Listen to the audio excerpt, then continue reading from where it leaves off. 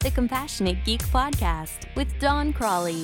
Now, here's Don. You know how sometimes you're receiving technical support in a chat session and the rep tries to make small talk at the start of the session. Maybe they ask how you're doing or how your day is going. Is it just me, or does that make you crazy too?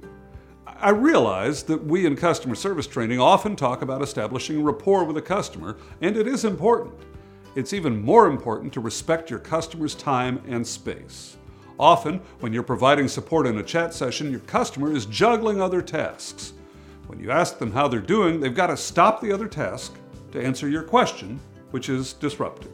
Now, I don't mean to imply that we should never try to engage with customers on a human-to-human basis.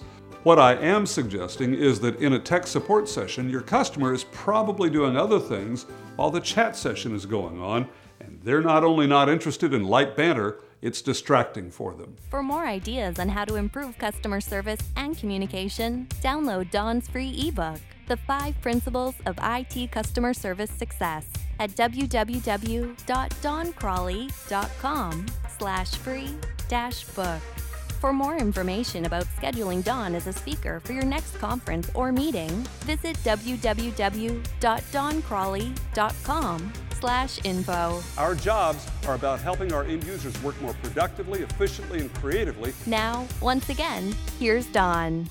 When you're providing support in person or in a telephone call, sure, engage in some small talk. Just be sure you're sensitive to how much of that your customer wants and don't go overboard. In a chat or text session, however, be pleasant, polite, and professional, and don't ask superfluous questions that force your customers to interrupt their workflow to answer such questions. If this was helpful for you, please give it a thumbs up and share it. I'm Don Crawley. What do you think?